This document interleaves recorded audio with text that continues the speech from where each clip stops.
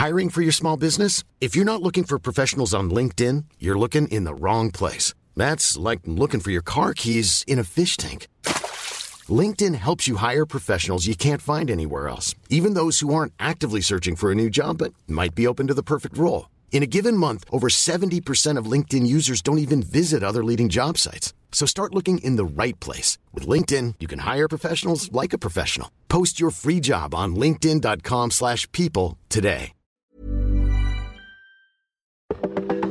Welcome to This Date in Weather History for Saturday, February 26th. I'm AccuWeather.com's Evan Myers. The winter of 1645 had been relatively mild across New England. Population growth of European settlers in the region had been slow, with only 3,000 living in the area in 1630. But by 1640, 14,000 had lived there, and mild weather in the winter had encouraged more to come from England and other European lands, and by 1645, close to 20,000 were spreading out throughout the area. By February 26th, some thought they might get through the entire winter with no real harsh weather, but it was not to be.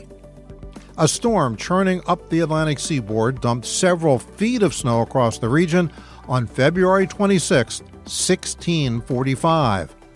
With little to help clean up the snow, or for that matter, pack the snow down so sleighs and sleds could glide over the snow, it was reported that travel was virtually impossible for 3 weeks.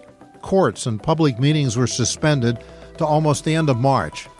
That winter storm, or other harsh winters, did nothing, though, to deter more settlers, and by 1680, almost 70,000 Europeans or their descendants had occupied New England. And that's what happened on February 26th. Be sure to tune in tomorrow for a brand new episode and find out what happened on this date in weather history.